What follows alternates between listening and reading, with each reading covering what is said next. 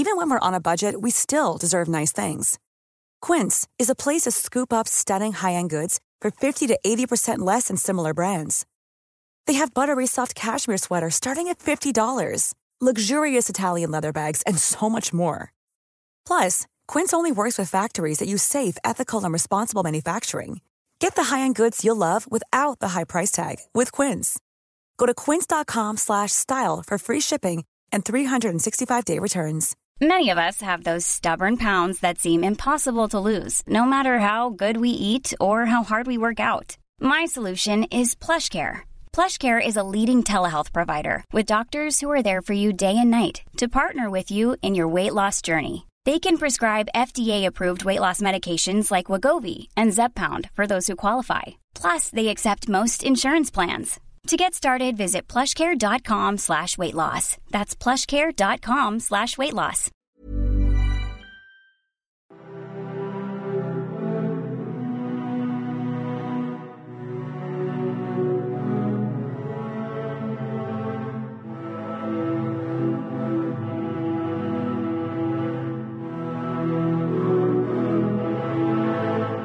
Hi there, and welcome to the Explaining History podcast. I'm going to go slightly off the beaten track today, or I say slightly off the beaten track, slightly away from some of the things I normally talk about, and talk about things that are slightly more contemporary, i.e. the 1980s, which, let's face it, was only sort of 35 years ago. And I want to talk really about the sexual politics of Britain in the 1980s and the kind of the moral dimensions, if you can call it that, of Thatcherism, particularly officially the kind of the politics and the cultural politics surrounding sexuality, AIDS, and the AIDS crisis that really begins in the mid-1980s. One of the ways that we tend to think about Thatcherism is in economic terms, that there was supposedly in 1979, though this really happens later on in the Thatcher's era, this kind of economic break away from the consensus. Now, not only was that consensus coming to an end throughout the 1970s anyway, and some of the early adopters of more monetarist ideas were the Callaghan government, particularly Callaghan and Healey. But also, if you look at the Thatcher Manifesto in 1979, there's less which is overtly kind of economic and more that speaks in broadly what Mrs. Thatcher would have viewed as moral terms, that the state had taken away the rights of individuals to provide for themselves, to be responsible, to behave like grown-ups, and that a more moral nation was necessary, a nation that was not only self-reliant, but behaved itself, that knew how to behave, and not only was a kind of economic individualism part of her manifesto, but also a strong sense of not just law and order, but Christian morality. And very often this dimension of Thatcherism gets overlooked an awful lot, which is why I wanted to talk about it today. Part of the conservative myth-making about the 1960s is that it had been this age of permissive values, that people had been able to be far more sexually liberal than they had previously been, that there had been the breakdown of the family as a result, that teenage crime had increased and lawlessness, and that the values of previous generations, particularly the generation that fought the war, was not being passed down, and that the knock-on effect had been an increase in things like hooliganism, soccer hooliganism in the 1970s, and that Britain appeared to be a more violent society in the 70s and 1980s than it had been. Certainly Britain in the 1980s, if you look at any criminological research, suggests that it was a much more violent society. There appears to be this increase in violent crime that doesn't actually seem to be connected with any of the recessions of the 1980s, in essence, criminality, there seems to be some kind of relationship, and I'm speaking here as a historian, not as a sociologist, so please, if you're a sociologist, listen to this, shoot me down, correct me, but there appears to be some kind of relationship between urbanisation, social mobility, and dislocation and community change, between that and increases in crime. It's got very much to do with changes in attitudes towards sexuality, relationships, marriage, monogamy, an increase in secularism, and that kind of thing. However, and the fact is that during the 1960s, the majority of people were living fairly mundane lives in terms of the permissive society. The majority of people actually had largely conventional conformist attitudes. The social research done at the time suggests that by and large people did believe in marriage throughout the 1960s, did believe in having children within marriage, and did view adultery, homosexuality and other sexual transgressions as being wrong. So a lot of the conservative myth-making about the 1960s is exactly that. It is myth-making, but this kind of gets carried through into the 1980s. The era of conservative dominance was a moment at which the ideas of the 60s could be undone, rather. The first major manifestation of Thatcherism's attempts to promote what was viewed as family values, heterosexuality and monogamy, was the prevention of the promotion of homosexuality in schools. So this is really initially the product of Britain's right-wing tabloid press, who campaigned that children should not be exposed to materials that promoted homosexuality in schools. And as with much of what Britain's right-wing tabloid press tends to do, there was actually very little evidence that anybody was being exposed to anything that promoted homosexuality whatsoever. In fact, no evidence. But this didn't prevent, in 1986, the Education Act introducing a section 46, that specified that sex education should promote the value of family life, which was code really for suggesting that there is one version of family life, the nuclear family with heterosexual parents, and that monogamy was ultimately, in that context, what was considered to be normal. Section 28 of the 1988 Local Government Act outlawed the promotion of homosexuality or the publication of material with the intention of promoting homosexuality.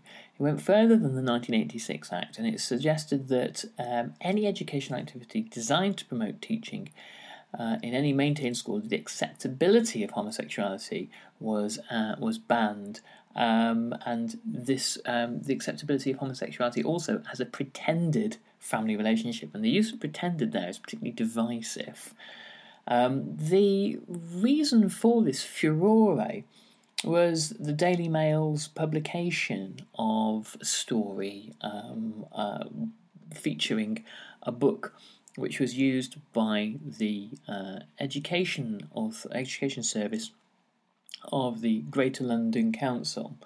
The book was called Jenny Lives with Eric and Martin, and it wasn't a book that really promoted the notion of homosexuality. It was an educational book from the Netherlands, which helped children who had gay parents to come to terms with and to process, obviously, the challenging emotions that this was inevitably, in quite a homophobic society, going to engender. So it was had more of a therapeutic purpose than a promotional purpose. The Daily Mail chose to call it homosexual propaganda, and this was latched onto by a group of Conservative MPs who were more interested, particularly Kenneth Baker, the Education Secretary at the time, who were more interested really in waging a war on the Greater London Council. The Greater London Council obviously was a left Labour council led by Ken Livingstone, and was synonymous in the eyes of the Conservatives as being everything that was wrong with local government in Britain. The national tabloid press liked to focus on the various activities of the Greater London Council, referring to it as really the loony left. There were initiatives designed to help black and ethnic minority people, initiatives designed to help women's groups, and really kind of the marginalised of society. But this was in the 1980s. Obviously, politics and political discourse moves far to the right, and these kinds of things are seen as unacceptable or comical or ludicrous or worthy of contempt. And the accusation that the GLC was promoting homosexuality was so sensational that the actual realities of the situation were really quite lost. Now, the curious thing about the 1980s is that it is a time when more openly gay musicians, actors, performers and entertainers are able to not just be out, but also to articulate the experience of being gay in a homophobic society in a way that they had never been able to do before. British culture in previous decades, in the 60s and 70s, had been full of things like Carry On films and Dick Emery Show and things like that, which were laden with innuendo about homosexuality, but it was really something that went largely unspoken. You have, at this point in the 1980s, the Section 8 becomes a kind of a lightning rod, really, for activism. You have actors like Ian McKellen of Gandalf fame, activists like Peter Tatchell, and Michael Cashman, who was the first openly gay actor on EastEnders, popular British soap opera, in case you listen to this from abroad, who had the first gay kiss scene in EastEnders. And he and the three kind of leading lights in the development of the gay rights charity Stonewall in 1989, which was originally focused on the repeal of Section 28 and the unspoken problem in British society of violence against gay and lesbian people and transgender people.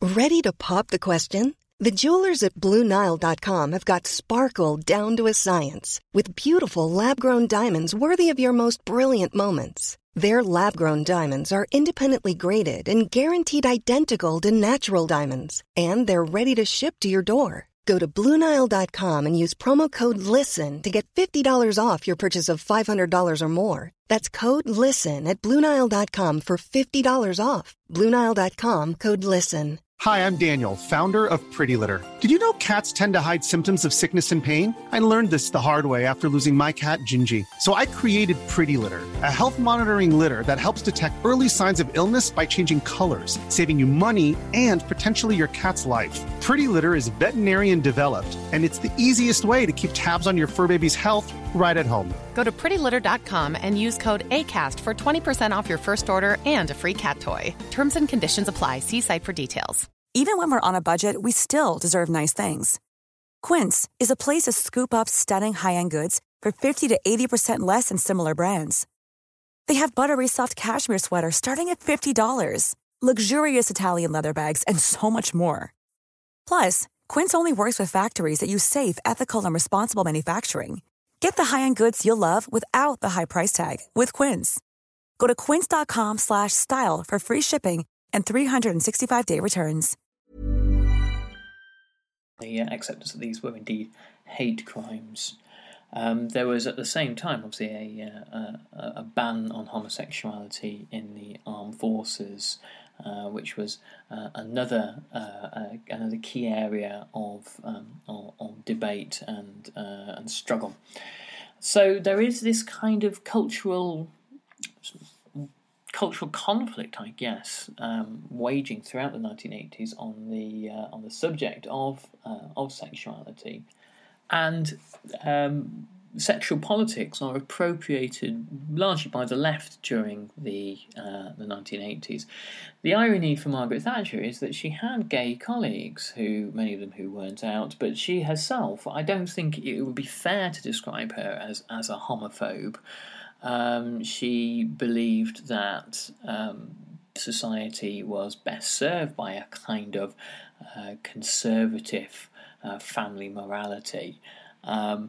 The irony is that this was very often at odds with her economics, which put immense pressures on family life in terms of working hours and employment stress, and the destruction of the nuclear family is accelerated really by the introduction of neoliberal economics into Britain. Not that that was all Margaret Thatcher's doing, but certainly something she's a champion for. Neoconservatism and neoliberalism are very uneasy bedfellows. But it was the diagnosis of the new disease of HIV in 1981 that had a profound change on sexual politics in the UK. The initial prognosis was that this was going to be an apocalyptic apocalyptic plague, if you will. There was enormous public ignorance on the subject, often fueled by the press. And it was a disease that became associated wrongly, much to the disservice of many people, exclusively with gay men. There were high incidences initially of HIV and AIDS in the gay community, but in the 1990s, more heterosexual people began to catch the disease. And public ignorance resulted in increasingly homophobic attitudes. It was seen as a gay plague. And in 1987, 3/4 of people who were surveyed on their attitudes towards homosexuality believed that it was always or mostly wrong.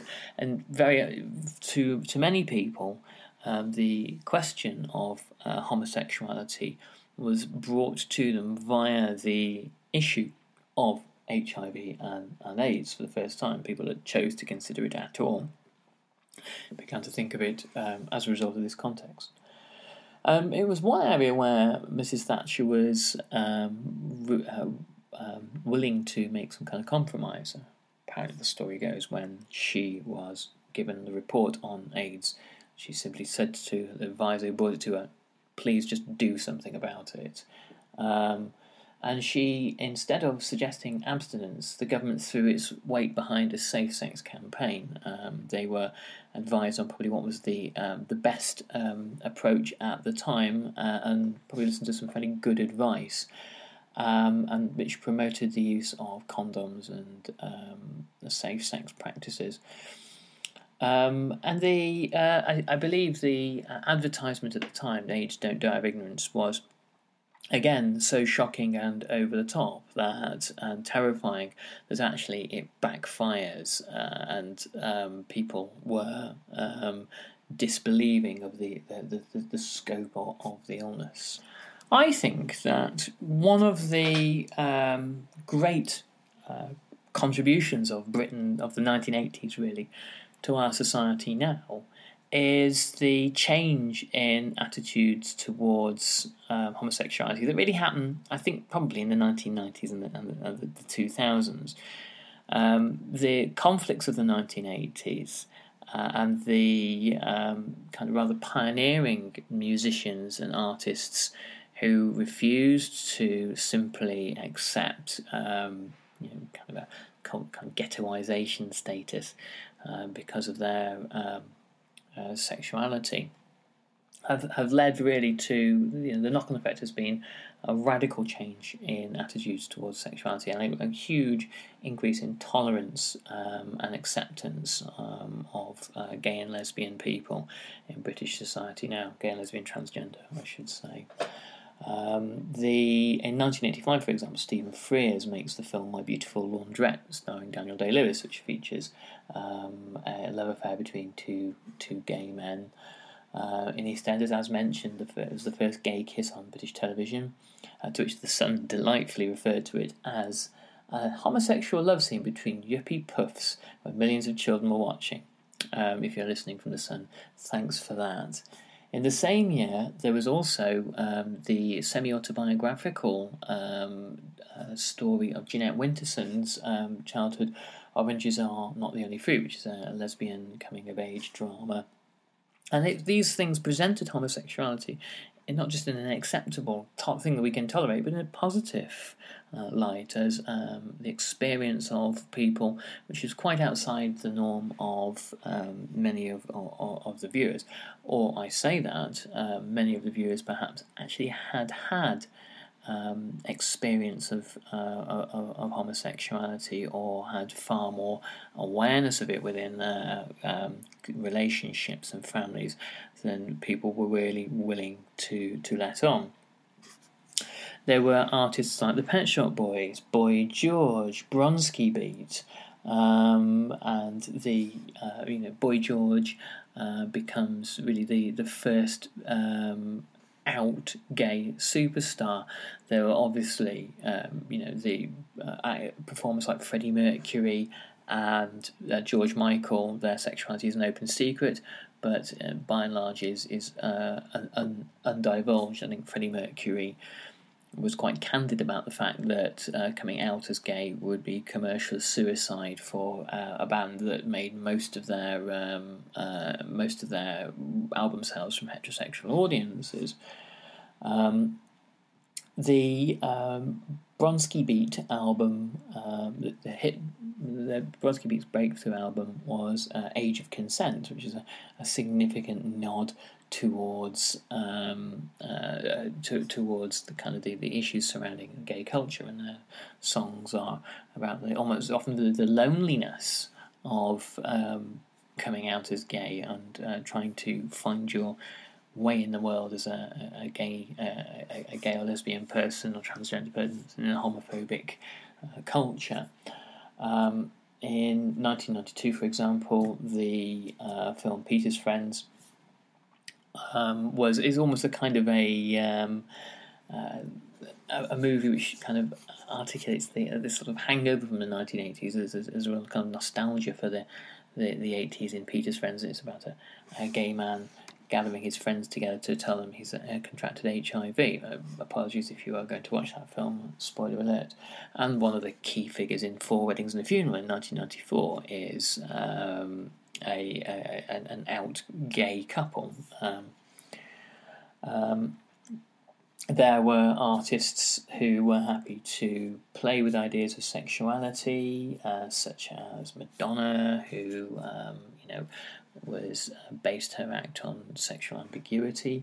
And then, I mean, this has become, within our culture, pop music now, so kind of de rigueur, so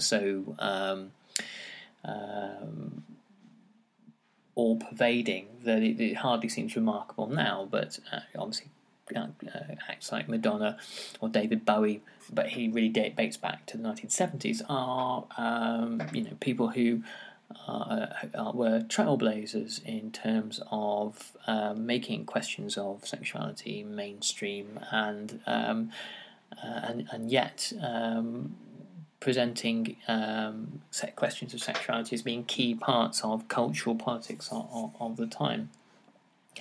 And it was in 1994 that John Major, Thatcher's successor, realised that kind of attitudes were changing and invited Ian McKellen to 10 Downing Street to discuss gay rights, but at the same time launched his own misguided Back to Basics family values campaign, which a number of government ministers fell foul of when their affairs and love children were revealed.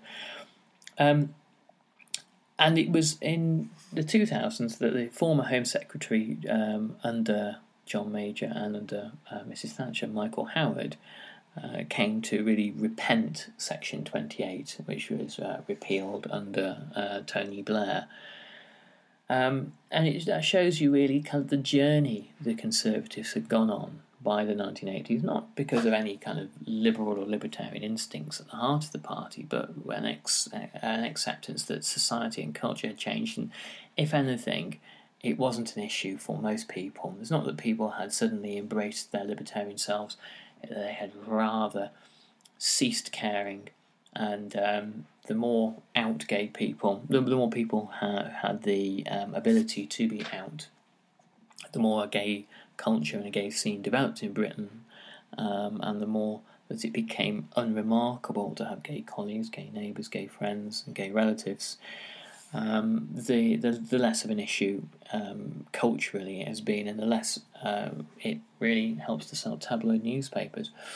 What makes cultural shifts happen is always a very curious, ambiguous affair, and it's always very difficult to put your finger on it. I think a lot of it's got to do with economics and the increase in affluence, and also communities moving apart, people becoming more socially mobile. Again, if you're a sociologist, please write in, because I probably need some guidance on this one. But there is a very interesting process around the discourses and ideas about sexuality from the 1980s through to the 1990s and 2000s. Anyway, I hope you've enjoyed this and found it useful, and I'll catch you on the next Explaining History podcast. Thanks, bye-bye. Even when we're on a budget, we still deserve nice things. Quince is a place to scoop up stunning high-end goods for 50 to 80% less than similar brands. They have buttery soft cashmere sweaters starting at $50, luxurious Italian leather bags, and so much more. Plus, Quince only works with factories that use safe, ethical, and responsible manufacturing. Get the high-end goods you'll love without the high price tag with Quince. Go to quince.com/style for free shipping and 365-day returns.